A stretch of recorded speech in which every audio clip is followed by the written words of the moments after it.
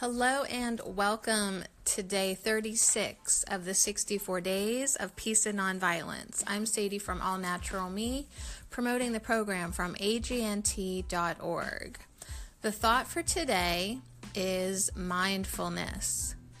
Mindfulness is thinking about what you're doing and knowing why you're doing it. If we just act in each moment with composure and mindfulness, each minute of our life is a work of art. Be aware of the motivation behind your action, the intention behind your words, and the needs and experiences of other people. By doing so, you are making life more beautiful, and you are more likely to make nonviolent choices. Thich Nhat Hanh said, "The most precious gift we can offer others is our presence. When mindfulness embraces those we love, they will bloom like flowers." So today, choose something simple to do, such as eating a piece of fruit. Okay? Bringing my complete attention to it. I will not allow myself to talk to anyone or think of anything except what I am doing. Notice what my hands do. Notice the way the food feels in my mouth, the taste, the texture, the idea of nourishing my body. Is this different from the way I normally eat? I will practice being mindful in everything I do today. So Sylvia Boorstein said, "Mindfulness is the aware, balanced acceptance of the present experience. It isn't more complicated than that."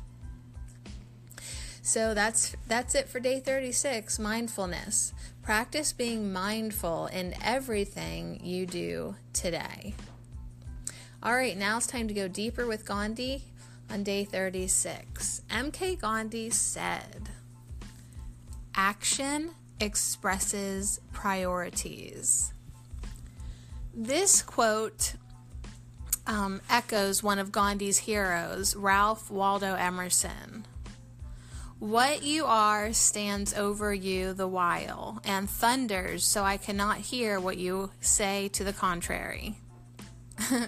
So the words that we speak are merely words. Our actions, however, express what is true for us in the moment of that action. We cannot proclaim nonviolence and expect others to believe us unless our actions reflect nonviolence. The Roman historian Tacitus said, "Where they make a desert, they call it peace." This is a wonderful description of those who proclaim nonviolence while using violence to achieve it. Often our zeal to achieve our goal, we commit violence upon those who oppress us. In doing so, we not only fail to achieve our goal, we actually set our cause back. Our actions in every case express our true priorities. We never get to say, "But their actions made me." This statement is not only an echo of childish rationalization, it actually expresses our priority, winning. When someone uses the principles of nonviolence as a tool to achieve their own agenda, they will always become violent when confronted with frustration and disappointment. The priority was, after all, not nonviolence, but achieving the goal.